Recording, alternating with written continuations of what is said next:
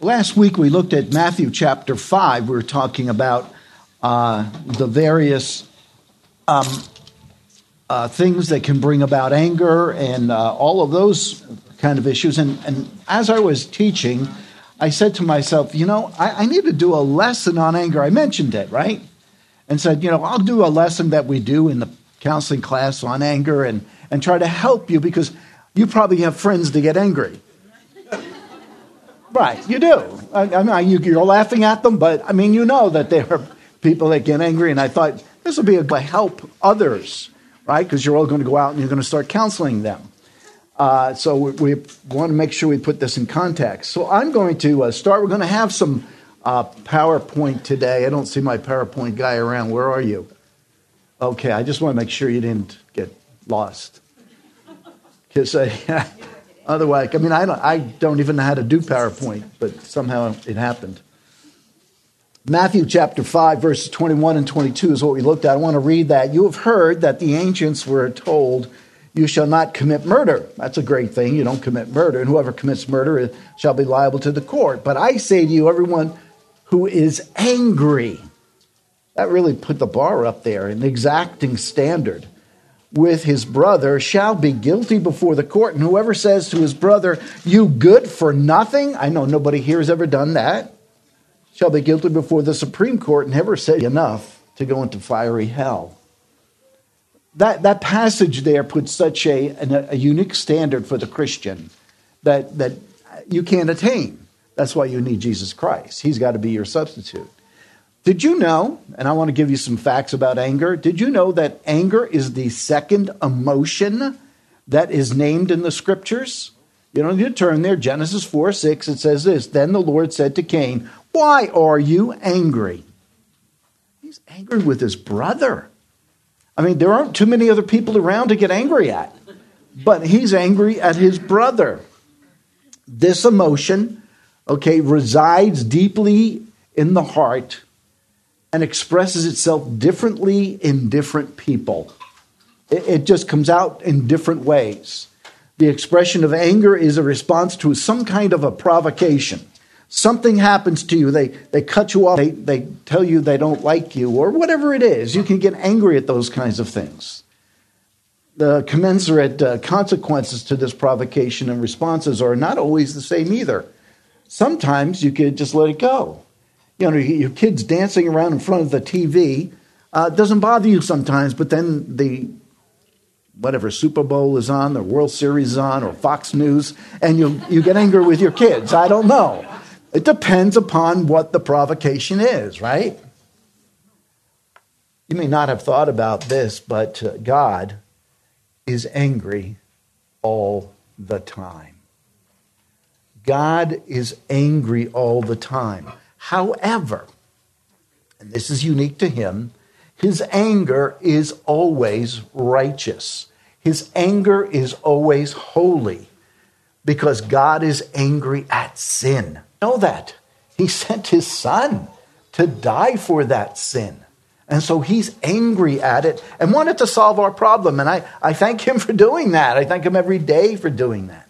Just listen to these scriptures here. We see in Exodus 32:10, it says, now then, let me alone. Me is God, Yahweh, that my anger may burn against them and that I may destroy them. He's talking about the chosen people. That's what he wants to do. He's angry at them. The situation was the golden calf. They had started worshiping another god. Now this one, why don't you turn to Isaiah chapter 5? And I find this so important for us to understand how much God hates anger or hates sin. In Isaiah 5:25, it says this, he has stretched out his hand against them and struck them down. Why is God so angry? Well, let's look at the passage. Verse 11. There's a pursuit of strong drink here. Woe to those who rise early in the morning that they may pursue strong drink, who stay up late in the evening that wine may inflame them. These are drunkards. These are people that they're not addicted. They're choosing to do this, folks. We want to make sure we put this in the right context. They're choosing to do this. They want to do this. Then we see in verse 12, they're paying no attention to the things of God. Their banquets are accompanied by lyre and harp, by tambourine and flute, and by wine, and they do not pay attention to the deeds of the Lord. They don't give him praise for what he has done, nor do they consider the work of his hands. Folks, I always need to be grateful for all that God is doing. The beauty of the evening or the quiet of the morning, whatever it is. Praise God for it. Why else is he angry? Verse 18, because of lying lips. Woe to those who drag iniquity with the cords of falsehood and sin as if with cart ropes. They just keep going on and on and on. Sinning, sinning, sinning. This next one is, and I'm going to say I can put a stamp on it. This is the United States of America today. This is the United States of America today. And it says there in verse 20, woe to those who call evil good and good evil. That is happening in the halls of the Senate, the House of Representatives, the White House, in courts. Who substitute darkness for light and light for darkness, who substitute bitter for sweet and sweet for bitter. There's a substitution here that's going on. They're trying to get rid of God as much as they can, and this is the consequence that's going to happen. God's going to continue to get angry. It's going to continue to get angry. Why else? We see in verse 21, it's because of pride. They are wise in their own eyes. Woe to those who are wise in their own eyes and clever in their own sight. Because they think they know everything. Who are you to tell me? Who are you to give me more information? Not only that, there's bribery that's going on, verse 23, who justify the wicked for a bribe and take away the rights of the ones who are in the right. There's bribery that's going on. Can I tell you, God hates injustice? God hates injustice. Now, I know we're here and we're looking at what's going on in Afghanistan, and there's going to be some wicked things that are going on in Afghanistan. There are going to be missionaries that are going to be killed. There are other people that are going to be beaten and all of those kinds of things. God hates that. He's going to do something about it, folks. There's no doubt in my mind something will happen. That's God's righteous anger there. But we are condemned for our unrighteous anger. Psalm 37:8 says this, cease from anger and forsake wrath. Do not fret. It only leads to evil doing. When you get angry, it's only going to lead to some kind of an evil. It's only going to lead to some kind of a hurt. It's going to lead to some kind of a threat to somebody or a breaking of something. The person with sinful anger frets over how he looks,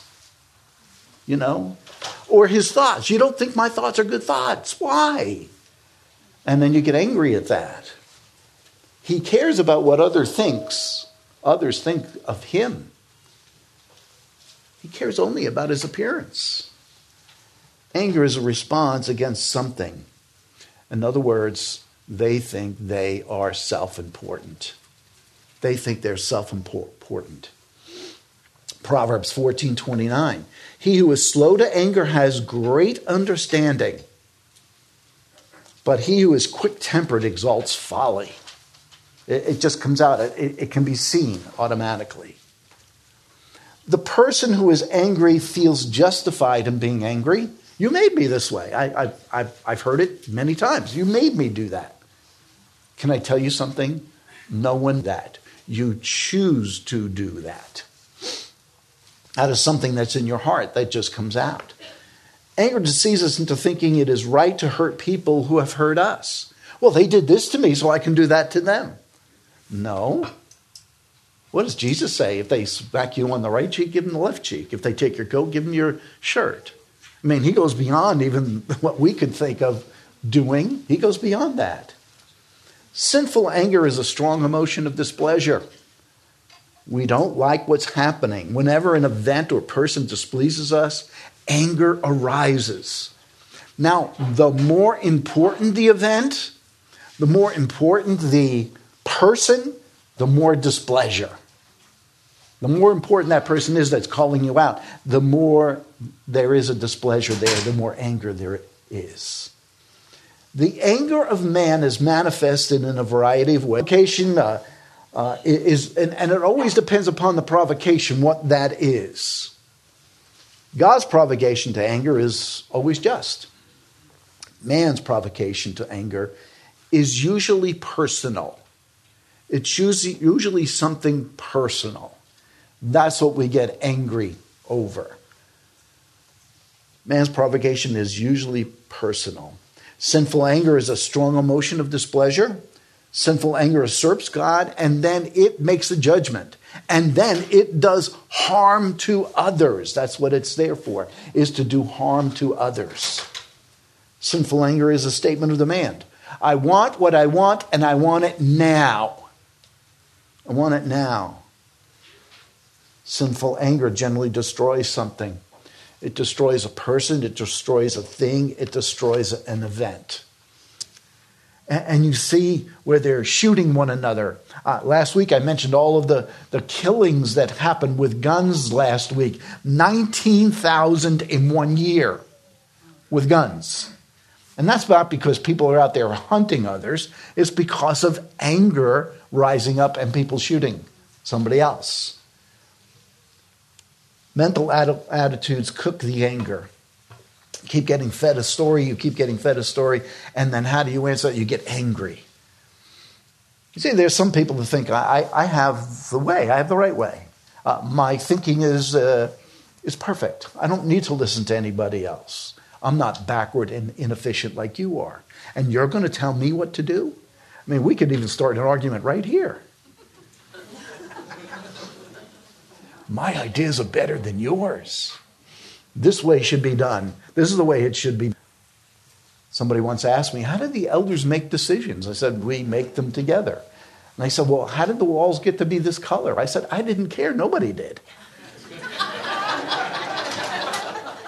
Could be any color they want. You see, there's something cooking inside, folks. And by the way, I give that as an example because I've heard of some elder groups that would fight over the color of the carpet or fight over the color of the walls or fight over the color of whatever. Who cares? Who cares? I've been in some places where they don't have walls. An angry man or a woman expects that others will do as they please. You got to do what I say. When it doesn't happen, he explodes. I gave you that example last week of that young man that I counseled with. And he used to put his fist through the wall in his home, and his parents just stepped back and left him alone. Married. He tries to do that with his wife, not put the fist through the wall, but get angry at her. And guess what? She doesn't put up with it.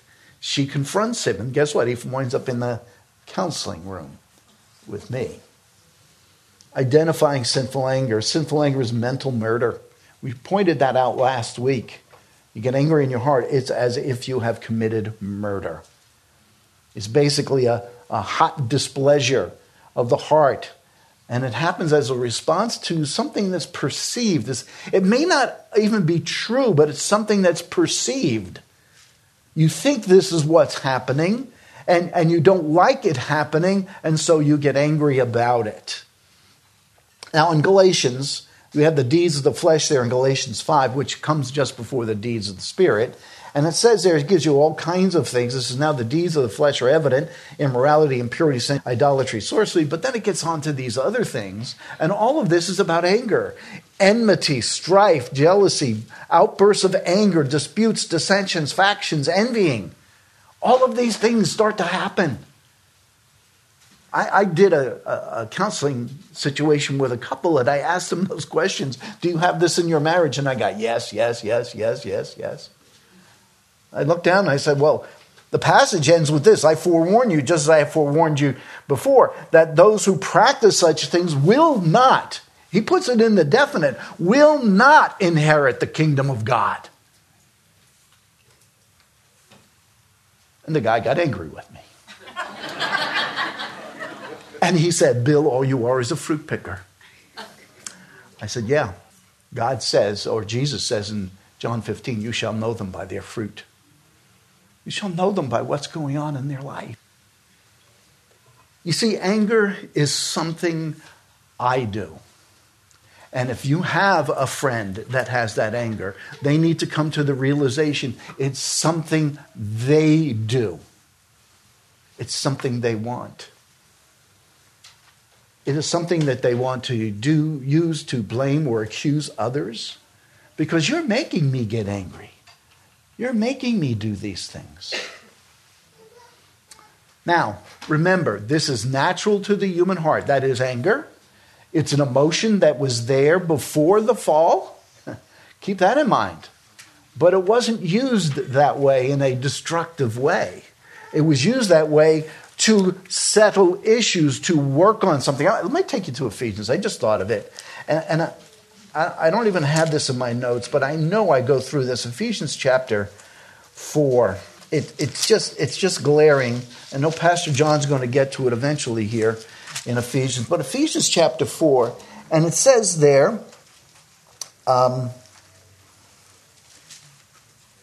verse 26. Verse 26. Paul says this, and by the way, it is the indicative, or I should say, it could be taken as the indicative or it could be taken as the imperative. I take it that it's the imperative. That means you must do this. It's something you are to do. So it's the imperative, something that you need to do. It says, be angry, and yet do not sin. And you're starting to look at me cross-eyed here. But that's what the passage is saying. Be angry, yet do not sin. What he's saying is take care of the issue with the energy that you've gotten from that anger rather than letting it be explosive. Because what does it say? And do not let the sun go down on your anger. And in the counseling class, I always say, so tonight the sun goes down at 7 o'clock, so you wait until 7:01 that you can start and you get a whole 24 hours to fool around with it. No. It means to take care of it as quickly as you possibly can. That's what it means. But it says be angry. Because there's an energy there to solve the problem rather than let the problem go. Titus 3:3 says this, for we also once were foolish ourselves, disobedient, deceived, enslaved to various lusts and pleasures, spending our life in malice and envy, hateful, hating one another. Used to be as unbelievers. And if there is an unbeliever here today, you have the excuse of being an unbeliever. At least we'll give you that. But you're hearing the gospel. The gospel of Jesus Christ is you come to him.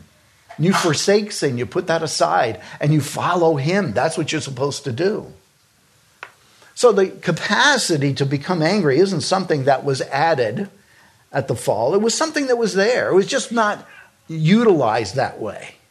It's something that's inherently there. After the fall, it became a destructive force. Cain killed his brother Abel right away. Since the fall, sinful anger has been nurtured. Now, my dear PowerPoint guy, if you could put that up for everybody. Good. Is it up? Okay, I'm back. But let's start with, don't I have it one after another? Okay, well, didn't come out exactly the way I wanted. Okay, there he is. Thank you. Can we see the real picture, the real colorful one in the beginning there? I like that one. I mean, it took me 5 minutes to do that. Anyway, you can go on. First, here's some facts about anger. I wanted you to have some facts about anger so you know what to do about anger. You at least have the facts, you can do something about it. First, anger always involves thoughts and intentions. In other words, just as this passage says here, it's something that's in your mind. It's something that you're thinking about. It's something that you're contemplating on. I had a man who got into an argument with his wife every time he came home. I said, well, what are you doing before you go home? Well, I'm listening to the news Oh, please don't listen to me. Put on some Christian music on your way home and be praying for her, okay, how you can serve her. That's what you need to do. But first, it's our thoughts, it's our intentions. We see that again in Ephesians chapter 4. Very clearly, Paul points that out to us in verses 17 and 18.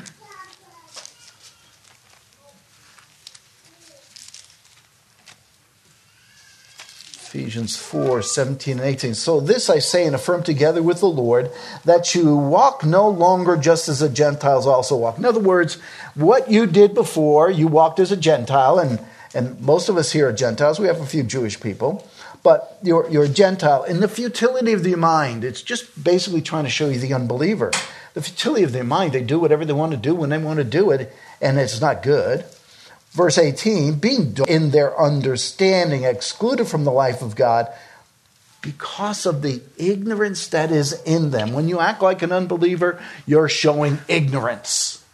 You're showing ignorance. Because they have a hardness of the heart. They don't want to follow the scriptures. They don't want to be forced to do what God tells them to do. They get angry about it. So, folks, we've learned here, number one, this is something you do. It's not a force hanging out there somewhere that sort of strikes when it feels like striking, like lightning or like COVID or whatever. It's not some force out there that just comes on you from outside that nobody can see. No, it's in here. It's in here. It doesn't just happen. It's not a reflex action either. Thing that you choose to do. So that's number one. Number two, anger is caused by not being able to attain our prideful and or selfish goals. I want what I want, and I want it now. We see that in James chapter 4. James so brilliantly asked the question, what is the source of quarrels and conflicts among you? What's your source of quarrels and conflicts among you in this church? That's what he's writing to. Is it not your pleasures that wage war in your members? In other words, you want something, you're not getting it, and so now you're going to wage war about it. You lust and you do not have, you do not ask. And basically he's hinting back to verse 5 of chapter 1 where he said to ask, pray and ask. You ask and you do not receive because you ask with wrong motives so that you may spend it on your pleasures. One saying to my wife, I would like to see this happen. And she said, well, then delight in the Lord and he'll give you the desires of your heart. That happens to be Psalm 37:4. And so after a week, I had delighted a whole week. I went to her and I said, well, I've been delighting and I didn't get it. She said, that just shows your selfish heart. She's right. She's right. Just because you don't get it, frankly, you may not even deserve it. Third, anger never accomplishes God's righteous ends. It never accomplishes God's righteous ends. They're discounted. You can see it in James 1:20. He says this, for the anger of man does not achieve the righteousness of God. No matter how much, how little, maybe you want to do it a different way, but anger is anger. Anger is the energy you have received to solve the problem. Solve the problem.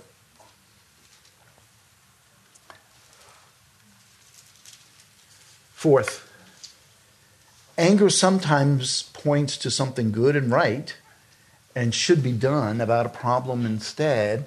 That's what you should be doing, but you don't want to. You do your own thing. You can look at Proverbs 14:8 on your own.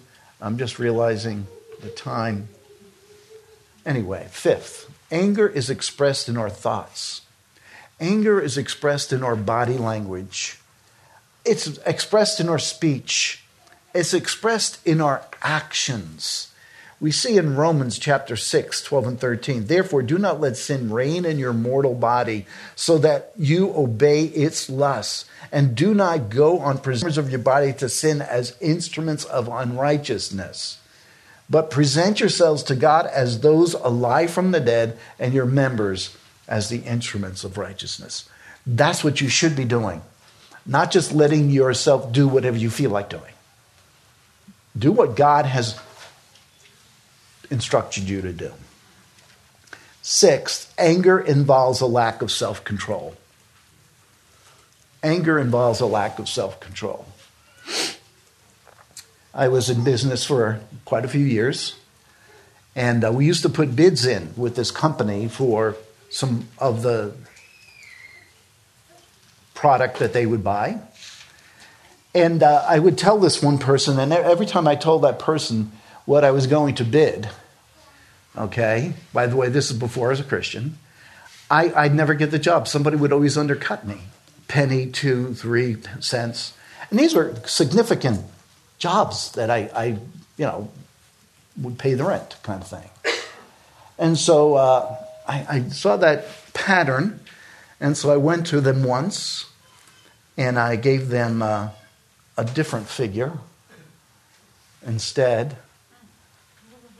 And guess what? I got the job. Which pointed out, and I wanted to get angry with this person, but instead, I just went to them, you know what you're doing, and I know what you're doing.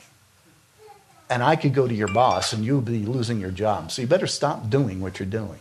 That's ending the argument before it gets started. And that was even before I was a believer. I just knew I didn't want to cause issues there. Sixth, anger involves a lack of self-control. Lack of self-control. Proverbs 25, end when your neighbor humiliates you. Yeah, you're out there arguing the case, and guess what? You're wrong. Proverbs 29:11 says, a fool always loses his temper, but a wise man holds it back. He's under control. And I know that all of you want to be considered wise and use your wisdom. Seventh, anger is always accompanied by other sins. When it is tolerated, it just inflames the rest of the sin opportunities. Proverbs 29:22, an angry man stirs up strife, and a hot-tempered man abounds in transgression. In other words, he keeps adding it up and adding it up and adding it up. Hatred and animosity and bitterness and all kinds of things. And I have something from Job chapter 4, verse 8. Job 4:8 says this, according to what I have seen, those who plow iniquity and those who sow trouble harvest it. In other words, somewhere down the road, you're going to be reaping what you have sown. And you're going to get it back, and you're not going to like it. So that's what a little bit of information about anger. We need to know the truth about anger. We need to know what we need to do to how to handle those things. Folks, please, when I'm counseling, don't ever say, well, it's because of what she made me do, or what they made me do, or this kind of thing. That's blaming it on someone else. That's blame shifting. That was also done in the Garden of Eden, where Adam was blaming it on Eve, and Eve was blaming it on the serpent, and all of those kinds of things.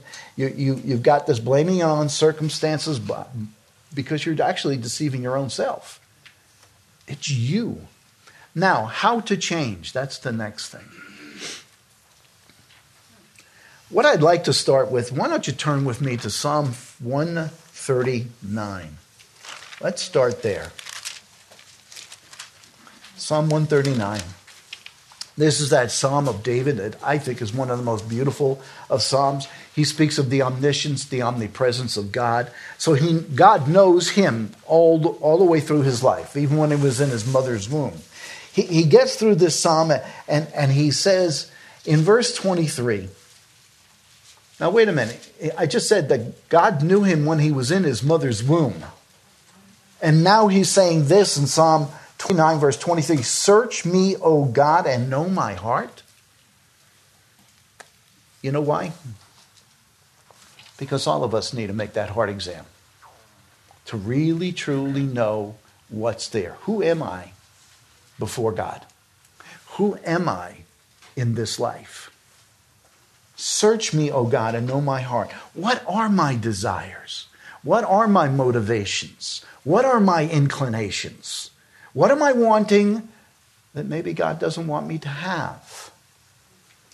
This is a true heart exam. This is better than any heart exam you can have with a doctor. Sorry, doctors.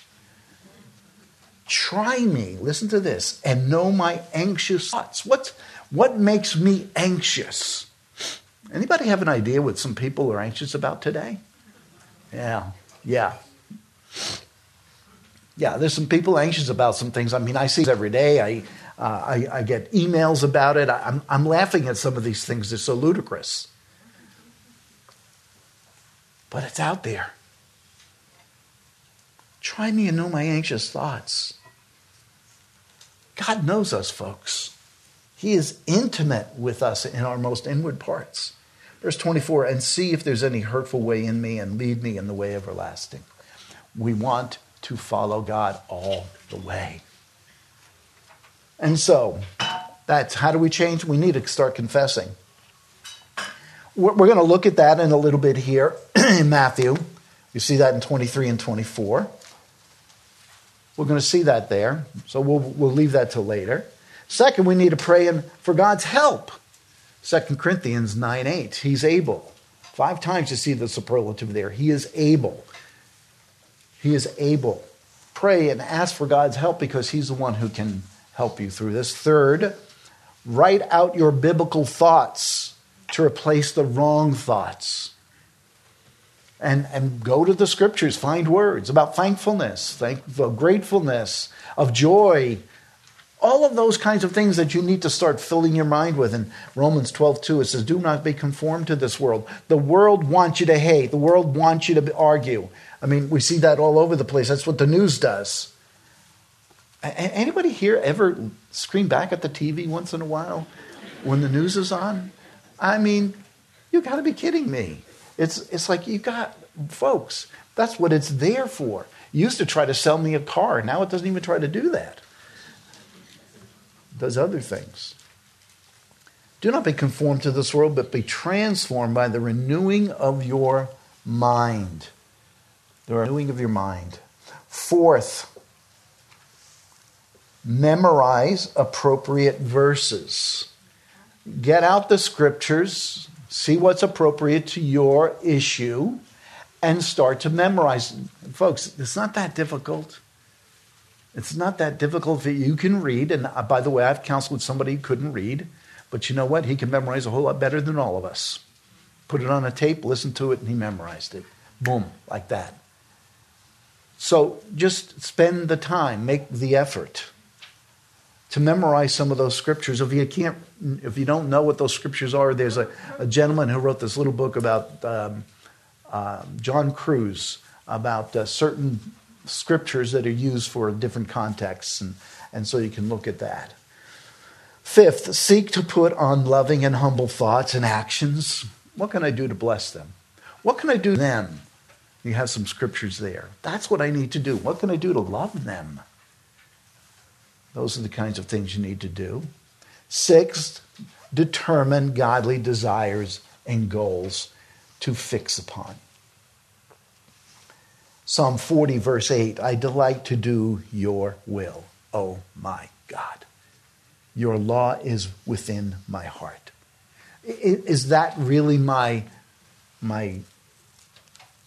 pleasure for God? To do his will. And you know what, folks? Sometimes to do his will can be humbling. Sometimes to do his will can be hurtful. To do the right thing can be hurtful to you. Whether then you eat or drink, this is 1 Corinthians 10:31, then whether you eat or drink, whatever you do, do all to the glory of God. What you need to be doing is focusing on that. Seventh, study God's patience and long-suffering. Study God's patience and long-suffering. Numbers 14:18, the Lord is slow to anger and abundant in loving kindness, forgiving iniquity and transgression. You know, I get up every morning and I say, well, the Lord hasn't returned yet. He's still being patient with us. He's still being patient with us. I'm grateful because there's some people that I know, maybe even some people that I counsel with, that don't know the Lord yet. He wants them to come to Him. He desires all. Psalm 145:8, the Lord is gracious and merciful, slow to anger, and great in loving kindness. I make suggestions about being of studying things like patience or long suffering or thankfulness or grace or those kinds of things. Think in doing those kinds of word studies. Eighth, be alert. Self-control is necessary. Exercise self-control and to change your thinking. Watch out for the situations that always seem to erupt, the thoughts that may happen that you've discovered that bring this about. Resist the devil. And make sure that you're in humble submission to God. 1 Peter 1:13, therefore prepare your minds for action, keep sober in spirit, fix your hope completely on the grace to be brought to you at the revelation of Jesus Christ. He's there for you, folks. He's there for you. Ninth, ask others to hold you accountable.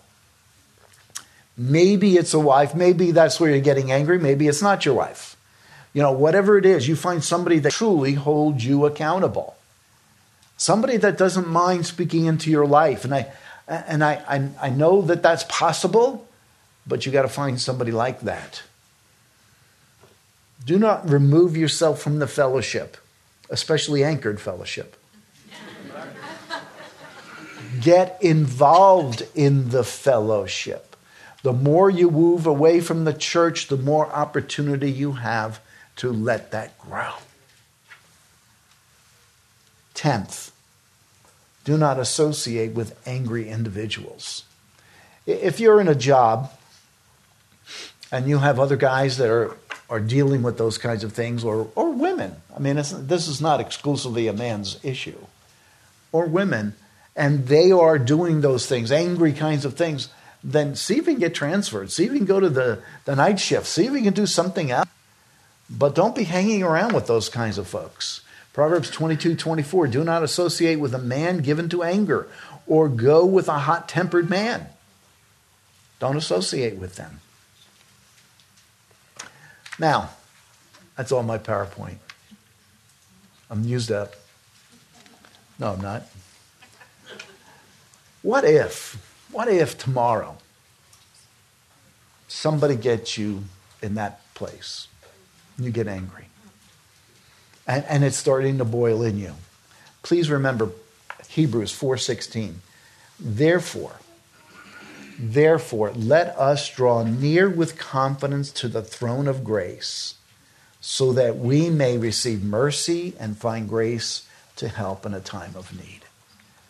Go to the cross. Go to the cross. Run there fast. I need your help. I am about to explode. I do need your help. Please help me temper my thinking. Let me put on the right kind of thinking. I need to put off being angry, God. Help me here. And so, here's the first question to ask.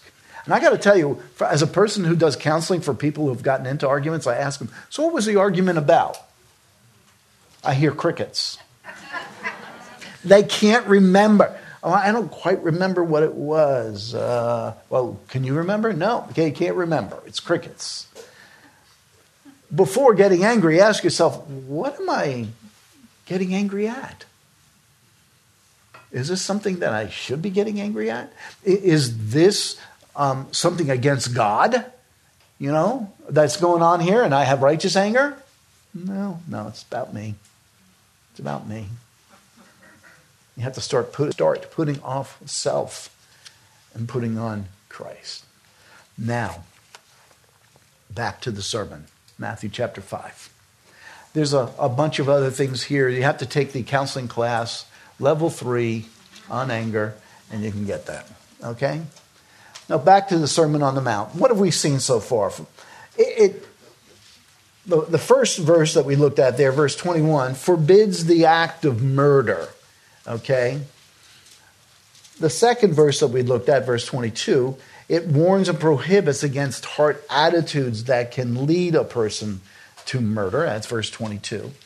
Now, third, which we did not get to look at. Here, Jesus now commands those who have something against their brother to go to them. If you've got something against your brother, you better go to them. Take care of it. Make sure. This comes out of the elder board. There was one time where I was told somebody said something about me and my ministry. This goes back 15 years ago. The man is in heaven now, so I can say this. I've been reluctant to say it when he was alive. And against my ministry and that kind of thing. That's what I was told. Remember, that's second-hand information, not first-hand information. And I just called him out and said, can we get a lunch? I just wanted to find out, what did he say? And I asked him, I said, what did you say here? He said, I said this. And I said, well, this is what I heard. And he said, oh, no, here's the whole context. And he gave me the context. I said, great, let me buy you some pecan pie. Why did I do that, folks? Was so that there's nothing between him and me. Because on an elder board, it can get ugly if that happens. So that's what I said to him. So we took care of that. He was the best of friends until he went home to be with the Lord. And so we'll be meeting up with one at the altar. And there remember that your brother or sister, we're going to put it that way, has something against you. Leave your offering there before the altar and go. First be reconciled to your brother and then come and present your offering. In other words, don't partake in worshiping of God until you've taken care of your issue with your brother. That's what Jesus is saying. The therefore is there for the reason of taking care of business. Take care of business first. If you say that you love Jesus, then show it by loving your brother. You say you love Jesus, then show it by loving your sister. Do not let your heart become cold, because that is exactly what can happen. The heart will become cold. It becomes cold to others, and it says here to go quickly, solve the problems and solve the differences. And beloved, even if you think your brother or sister has something against you, go to them. Make it right. They may have something against you. They may not. I have this story. David Pallison, who's with the Lord as well. I must be getting old. David Pallison, who was a friend, not a close friend, but he was a friend. He told this story once. He said there was this lady in the church that for 6 months was ignoring him. He'd walk in the door, she'd walk out, that kind of thing. And he just didn't know what she described. Well, what happened was David Pallison had a bloody nose, and he was walking out the door like this. You think that's what this woman thought, that he was snubbing her, him doing that. And that kept that relationship afar.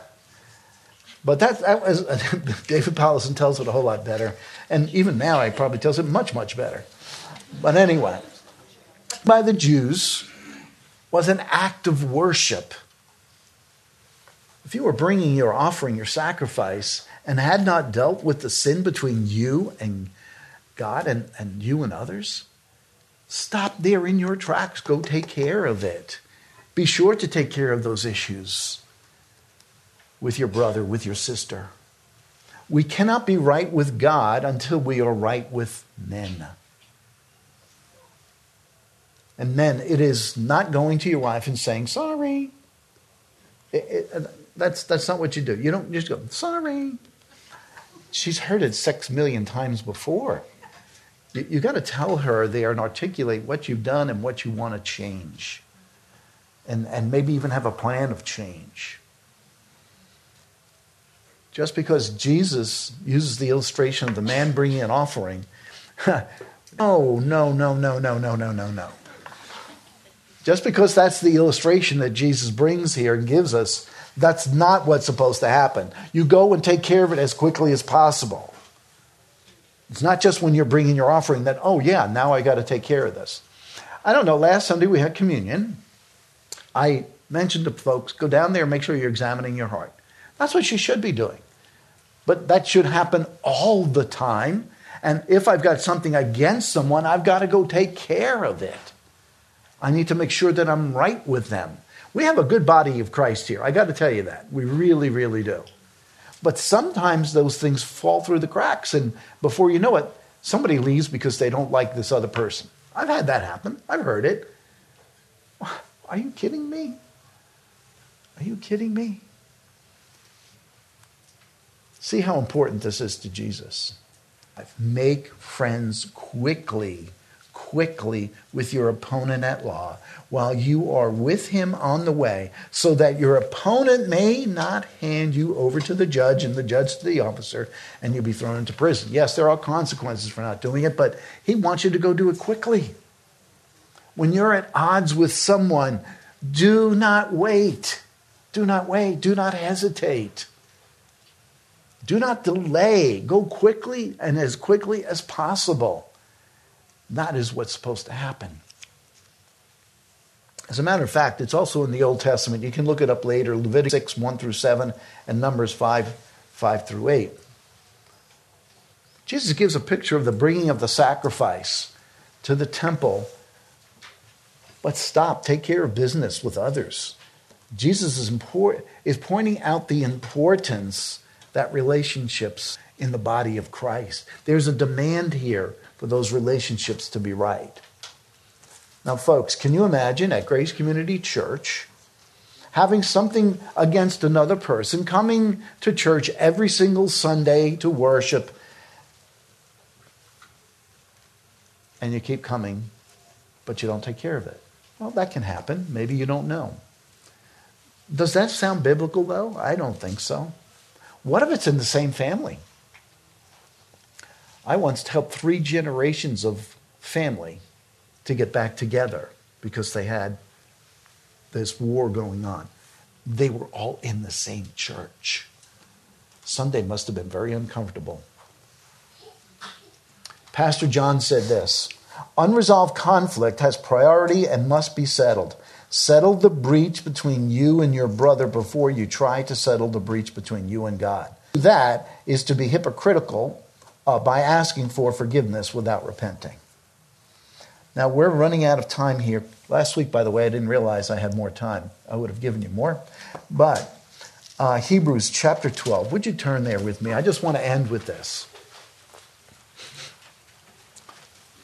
Somebody once asked me about this particular issue here.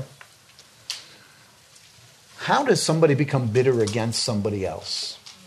It's right here in Hebrews chapter 12, verses 14 and 15. It says here, pursue peace. That means to hunt for it. You hunt it down, okay, with all men, and the sanctification without which no one will see the Lord. There's a hint here that if you're not pursuing it, you're not hunting it down, the sanctification without the Lord, that person's not saved. You've got to be taking care of business here. Verse 15, see to it that no one comes short. Watch out. Don't come short of the grace of God. And I say that if you have a bitterness in your heart, you're missing out on the grace of God. I don't know about you, but I need that every day. I need it every moment. I need the grace of God. See to it that no one comes short of the grace of God, that no root of bitterness. Now, folks in California here, you have a garden. You go out there to get those weeds out. And you try to get them out, and you just pull on them. All you did was get the top of those.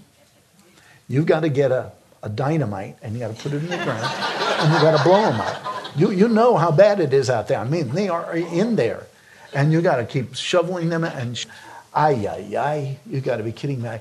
My grandkids were here. I wanted to take them on gardening day. It didn't work, but I wanted them to help me pull up the weeds. It was fun. We had fun. It was fun. Pursue peace with all men. It says, and that no root of bitterness springing up causes trouble. It does. It does. If we leave it in there, that bitterness just makes our hearts ugly. And it says, as it says here, it finishes up and it says, and by it many be defiled. So when you're dealing with that cousin of yours who's angry, when you're dealing with that coworker who's angry and they say they're a Christian, use some of this material. Help them out. all right? And make sure that we are temperament in our own walk with the Lord. Let's pray. Father God, thank you for your grace, Lord. Thank you for how you grow us. For those who have come out of that kind of an angry background, that you continue to grow them and that we continue to see your grace in it. Thank you for today, Lord, as we have tried to explain this passage so that we would all, Lord, be people who would be representative of the King of Kings and the Lord of Lords. Thank you for your grace, and we pray this in your name. Amen.